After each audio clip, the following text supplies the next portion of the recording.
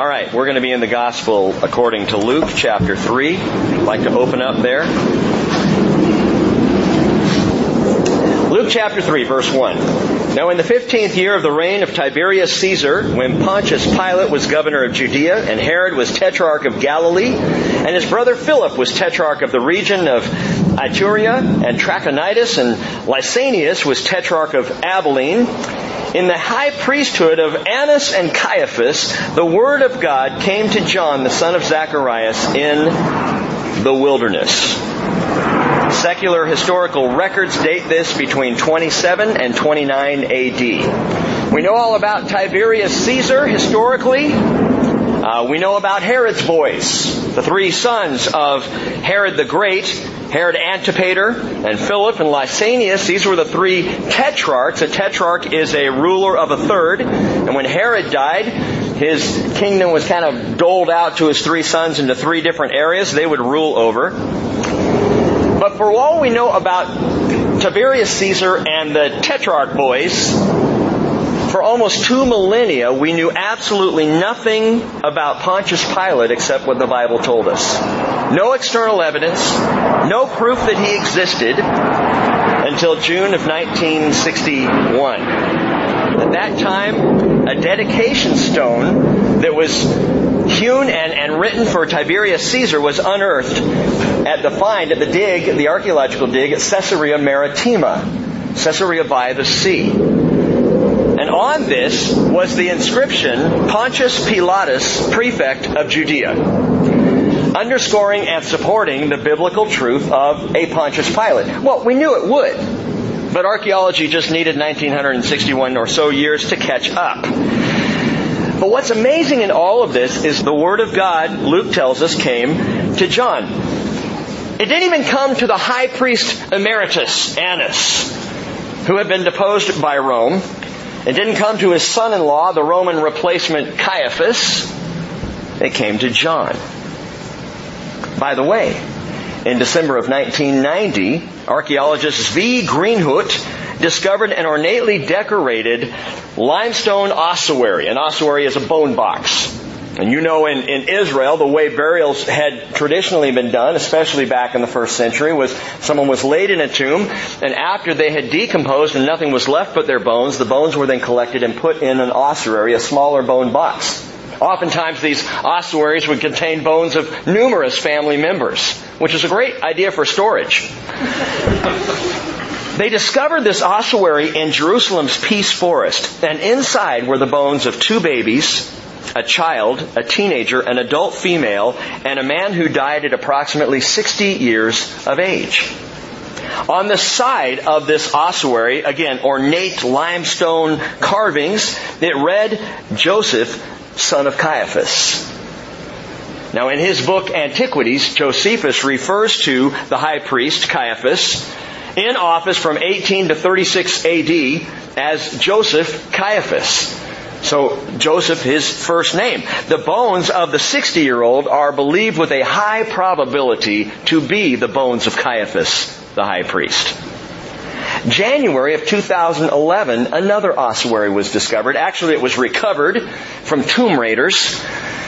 On the side of this ossuary was written, Miriam, daughter of Yeshua, son of Caiaphas, priest of Maatzia from Bet Imri. Now don't let the Yeshua throw you off, because Yeshua was a very common name. But this ossuary bearing the bones of Miriam, daughter of Yeshua, son of Caiaphas, she's the granddaughter of Caiaphas. So we have her bones as well. And biblical study supports this. 1 Chronicles chapter 24 gives the listing of the priestly orders of the service of the temple, and the last order is the order of Maatzia, which is the name given, priest of Maatzia from Bet Imri on the side of that ossuary. Archaeologists also tell us that the order of Maatzia was the last order to ever serve in the Jerusalem temple. And that name, Maatzia, is also found in Nehemiah chapter 10, verse 8, a biblical name, and traced all the way down to Caiaphas. So we have the bones of Caiaphas, and we have the bones of Caiaphas' granddaughter, Miriam. Luke gathers together here at the beginning of chapter 3 all of these important people politically cruel people, religiously corrupt power players, not only to give us the chronology that he's talking about, but also to give us a very definite contrast that the Word of God came to John. The Word came to John, and not in a palace, and not in the halls of government. The Word came to John in the wilderness.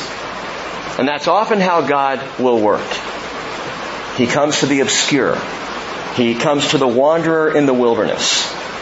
He speaks to those who seem unimportant in the world until His voice begins to be heard.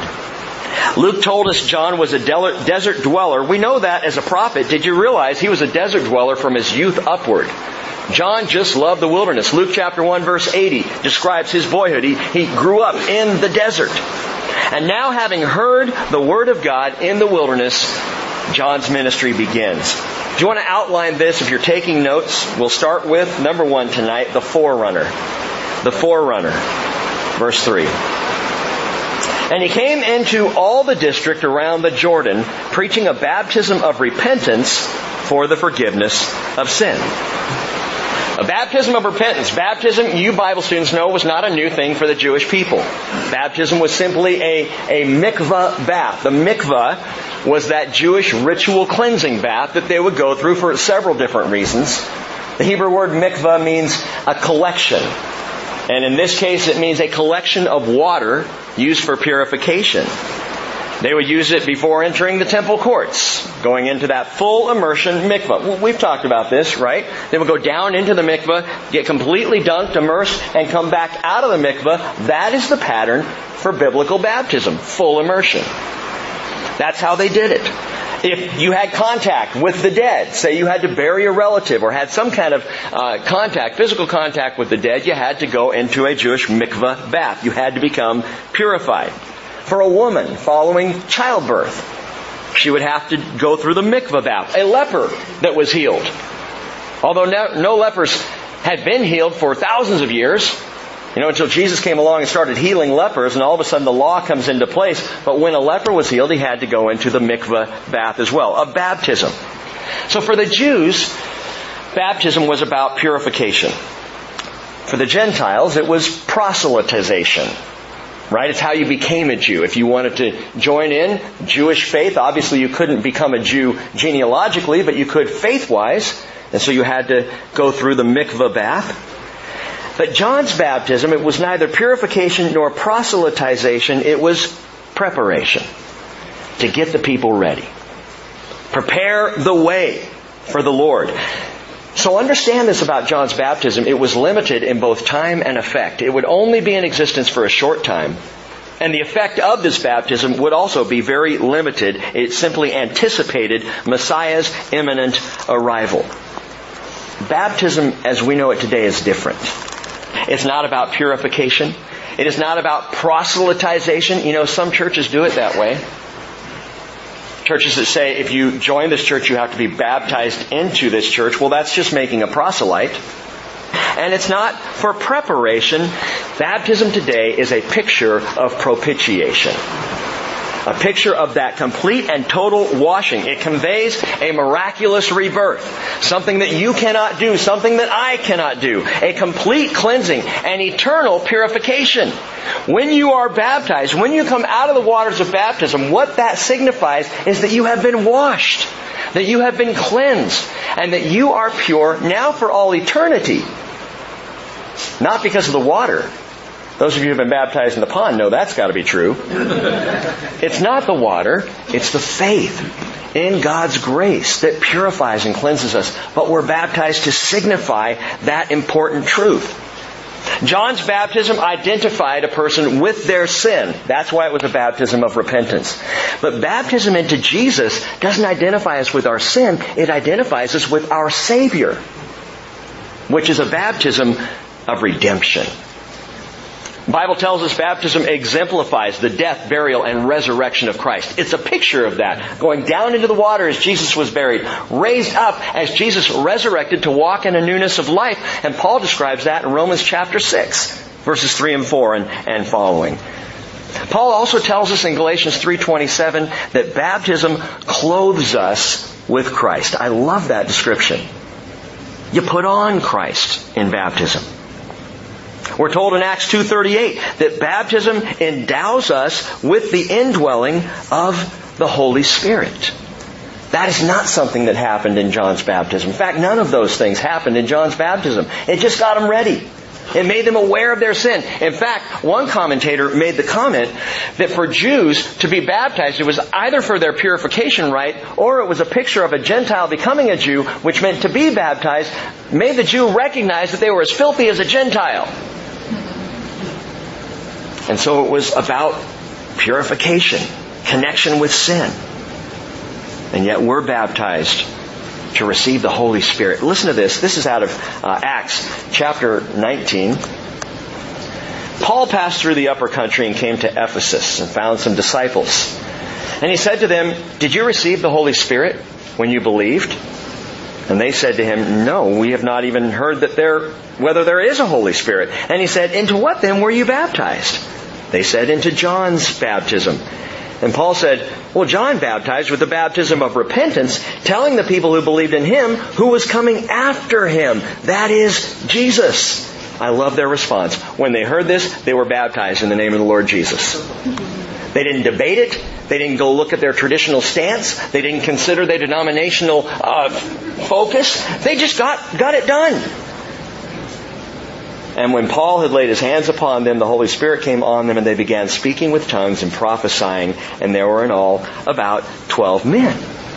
And I love that. They hear, they recognize what the truth of baptism really is, and they do it right then. Why wouldn't you? Why wouldn't anyone want to be baptized in the manner that Christ describes it? For all the debates that we have in the church today about infant baptism versus believer's baptism, about sprinkling versus immersion, about tradition versus decision, why wouldn't anyone, and I ask you this tonight, why wouldn't you, if you haven't already, choose to be baptized? In the meaning of the word, baptizo in the Greek, immersion, submersion. Why not? Well, it's not my tradition. I don't care, and neither does the Word of God. Because we're not about tradition, are we? We're about the Word. Why wouldn't you want to, of your own choice, your own decision, your own volition, to be immersed and clothed with Christ? I've been baptized several times. It's not because I didn't think it didn't take the first time. Because again, baptism, the act, is the portrayal, it's the symbol of the faith. But every time we go to Israel, I go into the Jordan, and I baptize other people, and then I try to get out, and they always take me down.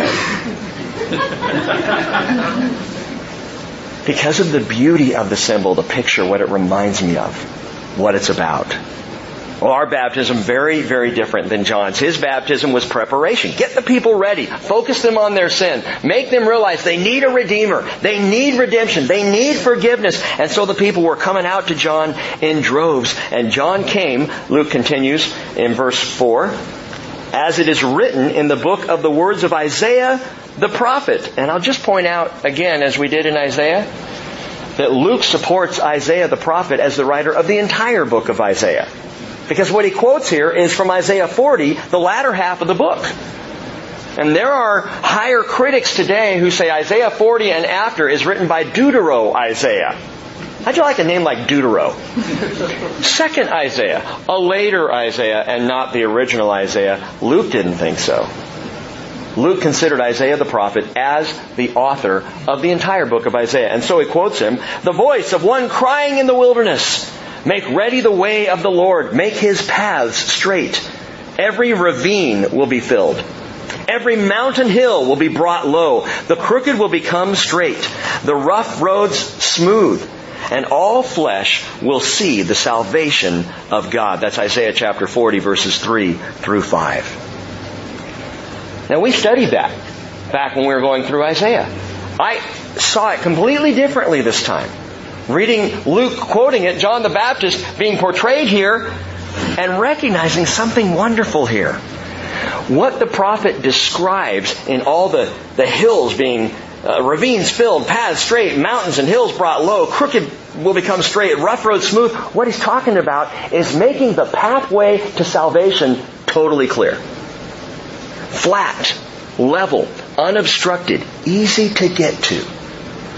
Whereas once it may have been difficult to know how to get saved, how to find your way to God, how to work your way through the ravines and hills and valleys and mountains to be where God is, now God says, we're just going to flatten it all out, level it out, and make it as easy as possible for you. A simple, direct, unobstructed pathway to salvation. And not just salvation for the Jews. Note that all flesh will see the salvation of their God. All flesh. This is the universal invitation to salvation. And I want you to think about that when it comes to people you know who don't know Jesus. Because, gang, it's not a mountainous climb to a Himalayan monastery.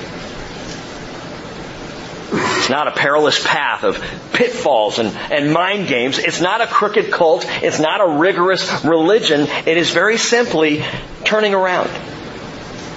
Just turn around. Because the path is straight. And the path is, and I'll put it this way, for us, easy. Very hard for Jesus. It cost Him every drop of His blood. But for us, it is absolutely simple. The path to salvation. And so John's ministry was a ministry of repentance, of turning around, of just get on the path, dudes. It's going to be easy. You will see Him, you will know Him, and in knowing Him, you will find salvation. Verse 7. So he began saying to the crowds who were going out to be baptized by him, "You brood of vipers! Who warned you to flee from the wrath to come?" Now I got to ask, what pastor starts a sermon like that? That is not very seeker-friendly. What is John thinking? Can you imagine showing up here on a Sunday morning? We have our worship, we have communion, everything's great. And then I sit down and say, "You family of snakes! What do you think you're doing showing up here on a Sunday morning? You think I'm going to give you the warning? If you haven't already heard it, what's the matter with you people?" I love this about John. He didn't tickle ears, he ticked people off. John rejected the soft selling of salvation. John was a hard sell prophet. For John, eternity was serious business. It was turn or burn, repent or be damned. That was it. That's the deal. And John did not shy away from it. And I think far too many pastors today shy away from the message of the gospel and the reality of life without the gospel. We're talking salvation or damnation. Those are the choices. Well, but Pastor Rick, that's upsetting. I know! And that's why John shouted out, "You brood of vipers. You're not going to come slithering in here and get salvation. This is serious. This is real life. It does not get more serious than this right here." And by the way, that's not judgment. That's love. John's words are the words of love. I know our world rejects that, but our world doesn't understand that love always warns. Love always gives the warning call. It does not stand by silently in the name of bland tolerance as people go barreling over a cliff. That's not love.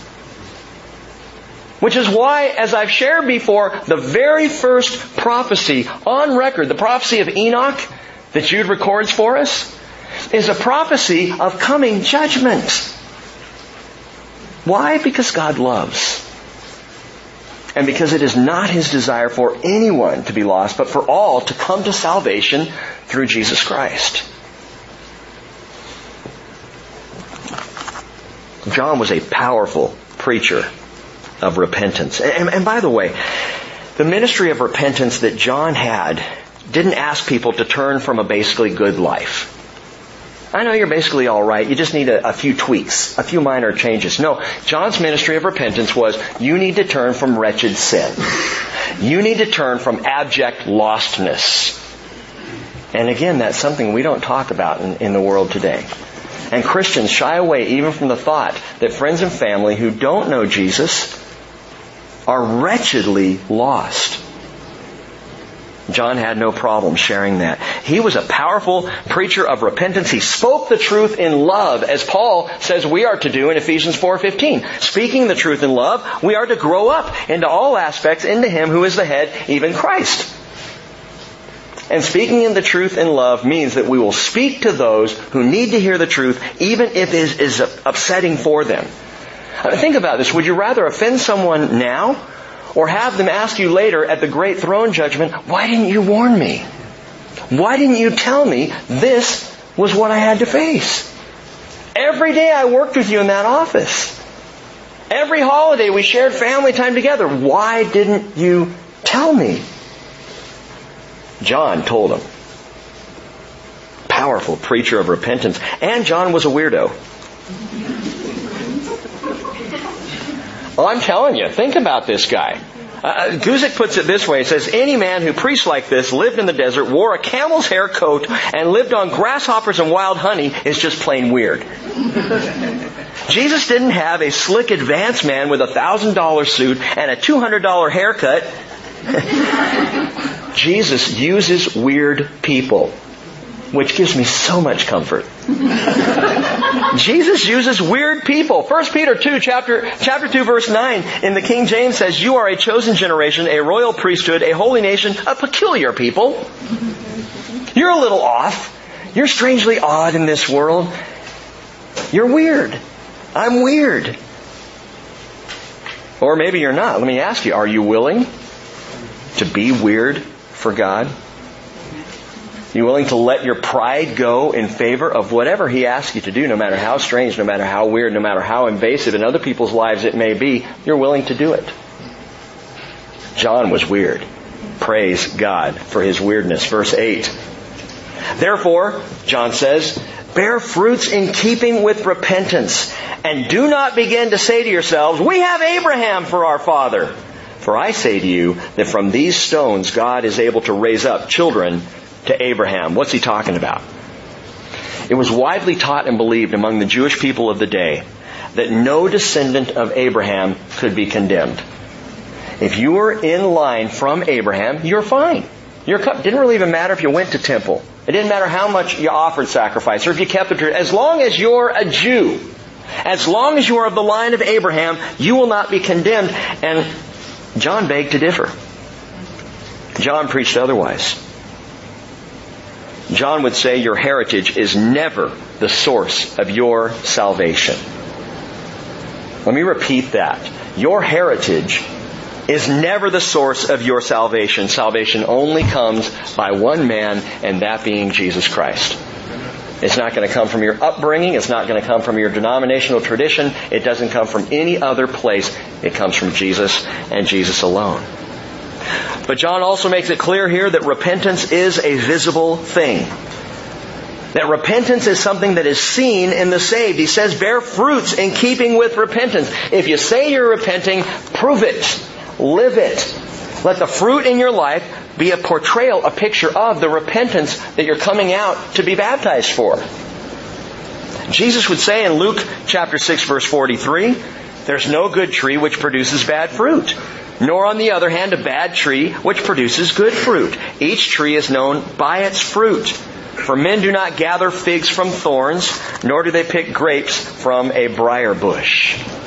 And so the life of the repentant, that is the man or woman who has turned to God, will and must bear a different kind of fruit.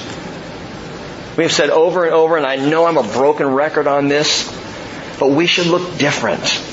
We shouldn't look like the world.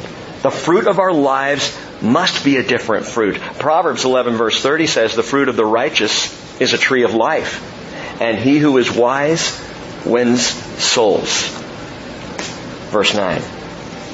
Indeed, John continues, the axe is already laid at the root of the trees. So every tree that does not bear good fruit is cut down and thrown into the fire.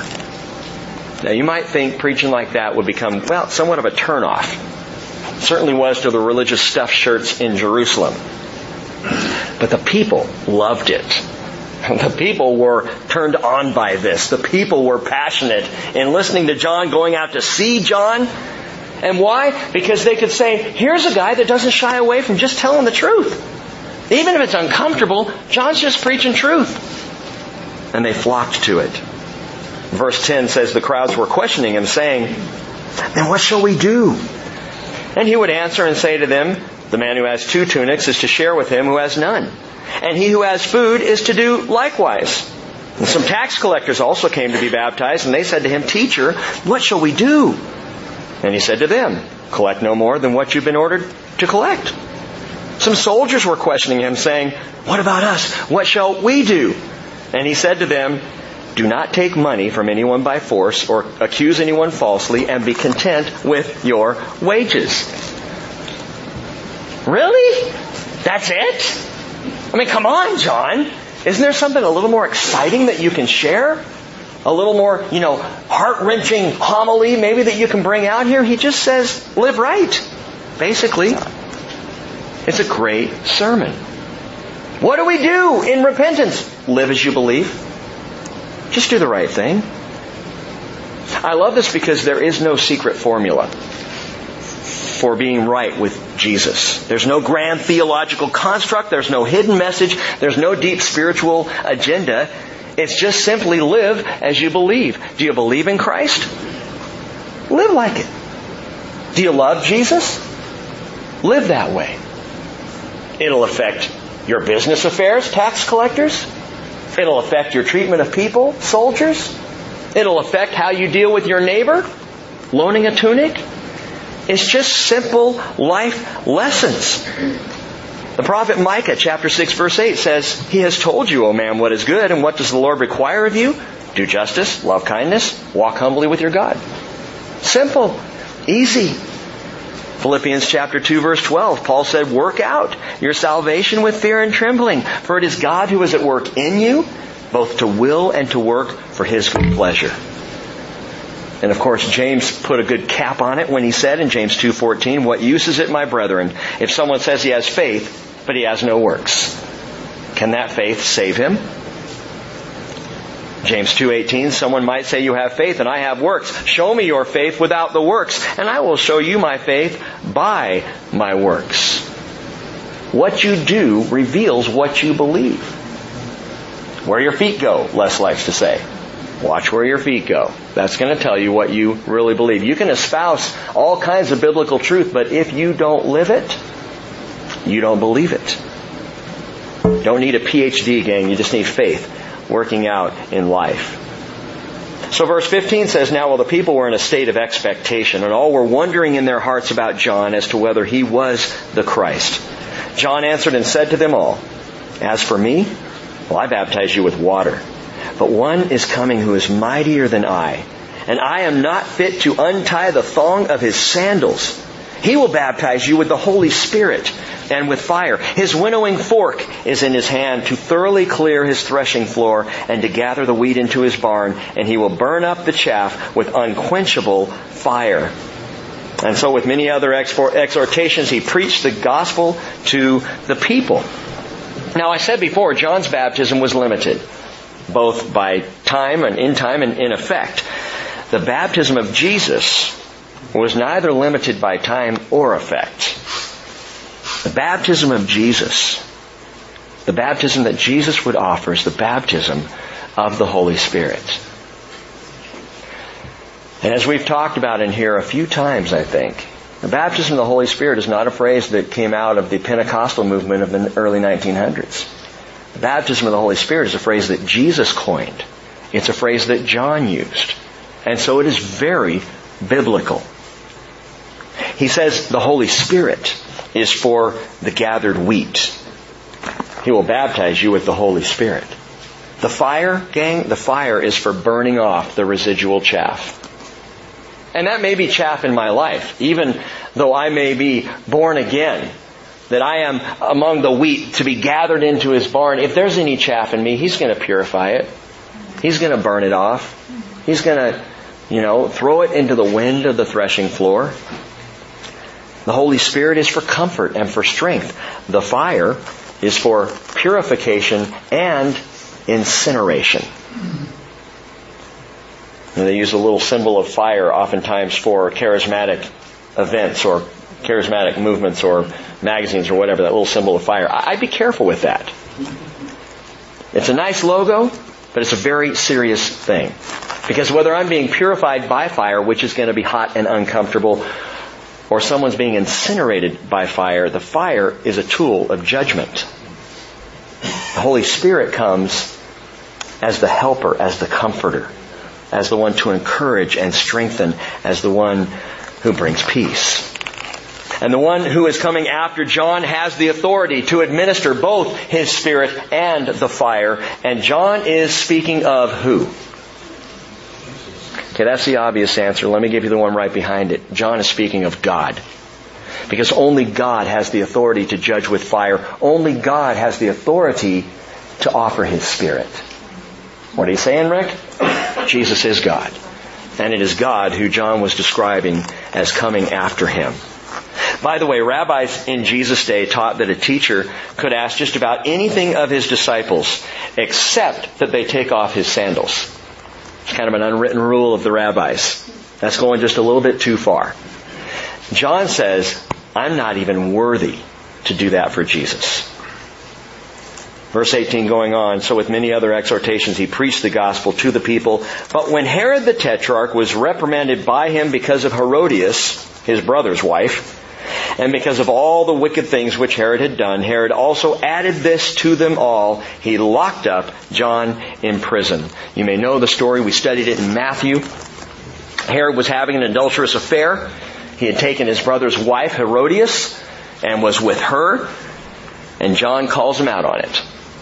And so Herod does the only thing a ruler in that day could do. He throws John in prison. And for preaching the gospel truth, John got thrown into jail and eventually beheaded. Because he was willing to be weird for the Lord, he lost his head over it. You think maybe John's disappointed now? No, I don't think so. So that's the forerunner. Secondly, in our outline, we come to the fullness of deity. The fullness of deity. Verse 21. Now when all the people were baptized, Jesus was also baptized. And while he was praying, heaven was opened, and the Holy Spirit descended upon him in bodily form like a dove, and a voice came out of heaven, You are my beloved Son. In you I am well pleased. How do you open the heavens? You pray. You pray.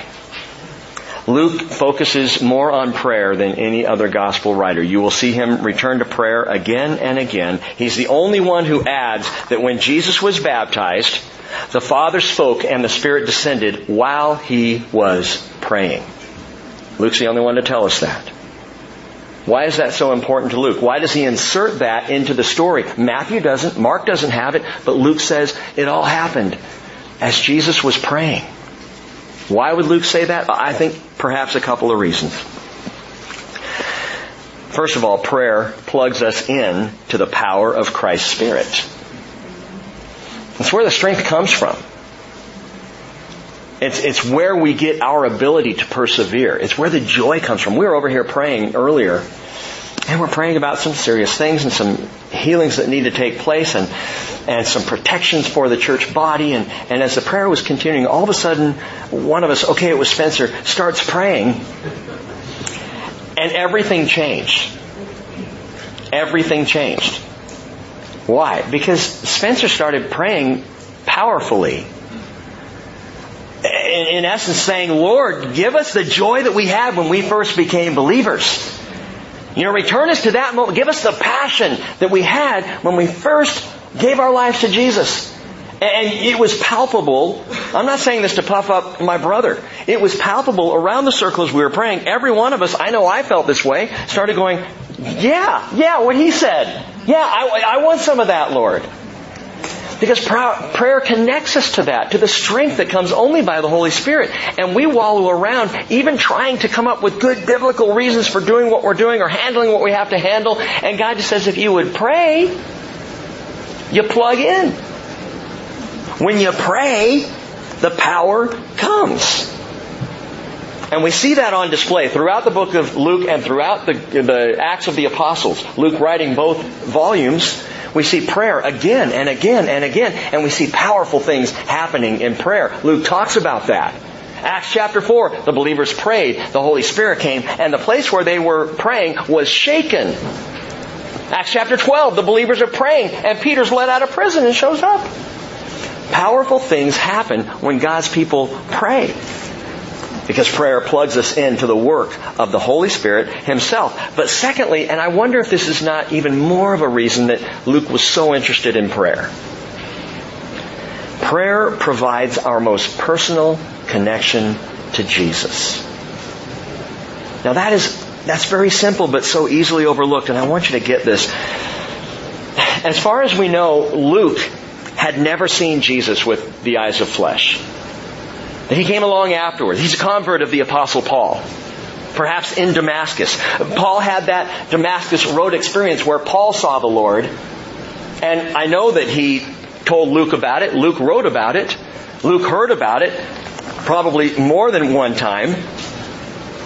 It's possible that Paul shared with Luke his vision of the third heaven in 2 Corinthians chapter 12. Paul talks about a man who's caught up to the third heaven. I'm sure he must have talked to Luke about that. Paul saw Jesus. Paul had miraculous, amazing experiences in seeing the Lord. Luke did not. Oh, Luke saw miracles. Don't get me wrong. Luke saw the power of the Holy Spirit at work. But understand this, Luke's connection to Jesus was in prayer. Same as yours. Same as mine. John 20 verse 29, Jesus says, "Blessed are they who do not see and yet believe." I have never seen Jesus with eyes of flesh. Never opened my eyes in the morning to see Jesus at the foot of my bed. Never walking down the street looked over and there was Jesus. Never had a vision where Jesus in person came to me and showed Himself to me and I could describe Him to you. I've never had that. But I have had my most personal and intimate moments with Jesus when I pray.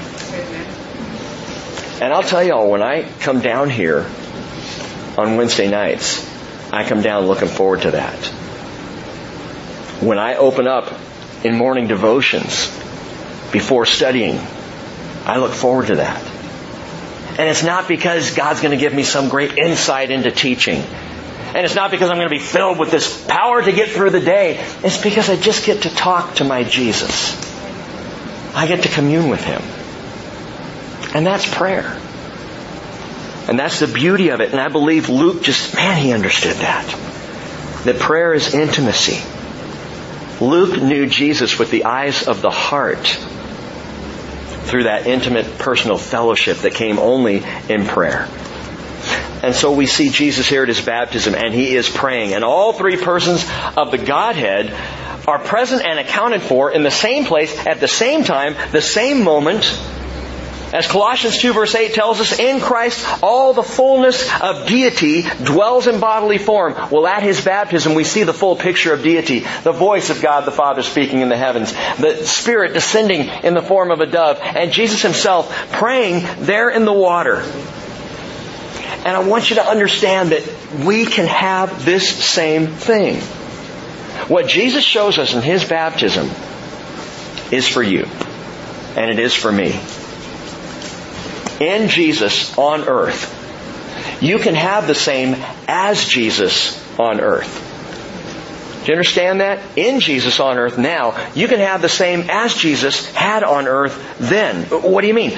In Jesus, I hear the Father say, "You are my beloved Son, in whom I am well pleased." Because I walk in Jesus now, I am called the beloved. I'm a beloved Son. Mark, you're a beloved son. Isn't that great? Beloved sons and daughters, every one of us, called that by the Father when we are in Jesus. You remember the verse? Song of Songs, chapter 7, verse 10. I am my beloved's, and His desire is toward me. Would you say that? I am my beloved's, and His desire is toward me. And Jesus said in John 15 verse 9, just as the Father has loved me, I have also loved you. Abide in my love. How much did the Father love Jesus? Is the question. This is my beloved Son, in whom I am well pleased. And Jesus says, I love you that much. As much as the Father. So in Jesus, on earth, I can hear the Father call me the beloved. In Jesus, on earth, I have the Spirit descend upon me. Just as the Spirit descended upon Jesus at His baptism. Acts chapter 1 verse 8, Jesus said, you will receive power when the Holy Spirit has come upon you. And some might say, wait a minute, Pastor. That's a Pentecost promise.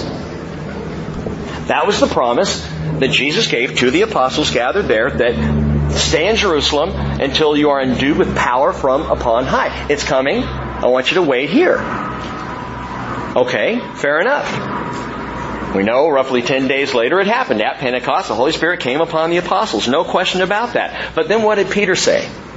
Acts chapter 2 verse 38. Repent and each of you be baptized in the name of Jesus Christ for the forgiveness of your sins, and you will receive the gift of the Holy Spirit. And then he said, the promise is for you and your children. And I have this underlined in my Bible, for all who are far off, as many as the Lord will call to Himself. That's me. And that's you. The Holy Spirit descending upon me. The Holy Spirit of the living God indwelling me in this life. As I am in Jesus, so His Spirit is in me. Acts chapter 5 verse 32. And there are so many examples in Acts. I've just given you 2 of them. Peter and the apostles say, we are witnesses of these things and the Holy Spirit whom God has given to those who obey Him. And by the way, Luke not only presents prayer more than any other gospel writer, Luke talks about the Holy Spirit more than any other gospel writer. Here in the Gospel according to Luke, also in the book of Acts, Luke saw firsthand how critical the Holy Spirit was in the early days of the first century. And so he talked about the Spirit a lot. He said the Spirit's there for the church to function in the fullness of God's power. So how vital to the church in the last days is the Holy Spirit? How important do you think God's Spirit is to us now, if He was so important then? That we, as Paul wrote, Ephesians 3:19, know the love of Christ which surpasses knowledge. That means it's beyond Bible study. And you know I love Bible study. But we're talking about a knowledge of God that goes beyond the page. Something that is greater. And Paul says that you may be filled up to all the fullness of God. At His baptism, the Father speaking, calling Him beloved, the Spirit descending upon Him, Jesus in prayer, the fullness of deity seen all in the same place at the same time. It's miraculous, it's remarkable, it's stupendous, it's stunning. And it's the same promise given to you. All the fullness of God. Luke is the only writer to record Jesus saying these words. If you then, being evil, know how to give good gifts to your children, how much more will your Father in heaven give, and Luke adds, the Holy Spirit to those who ask Him. And I've had people over the years say, you talk about the baptism of the Holy Spirit from time to time. It makes me a little uncomfortable. I don't know, do you have like a voodoo session where you all gather together and you do this thing? What is that all about? No, you ask. I'm a simple guy. I am simple when it comes to this whole issue. How do you receive the baptism from the Holy Spirit? You ask the Lord. Baptize me with your Spirit. Immerse me with your Spirit. I want every ounce of your Spirit that you want to give me. I want to be immersed. I want to be overflowing. I just want to walk in the power of your Spirit. That's my desire. Ask Him. You really think God's going to say, no, I'm sorry. You're showing a little too much faith. Ask Him. In Jesus' baptism, He prayed. And we see all of the fullness of deity happening.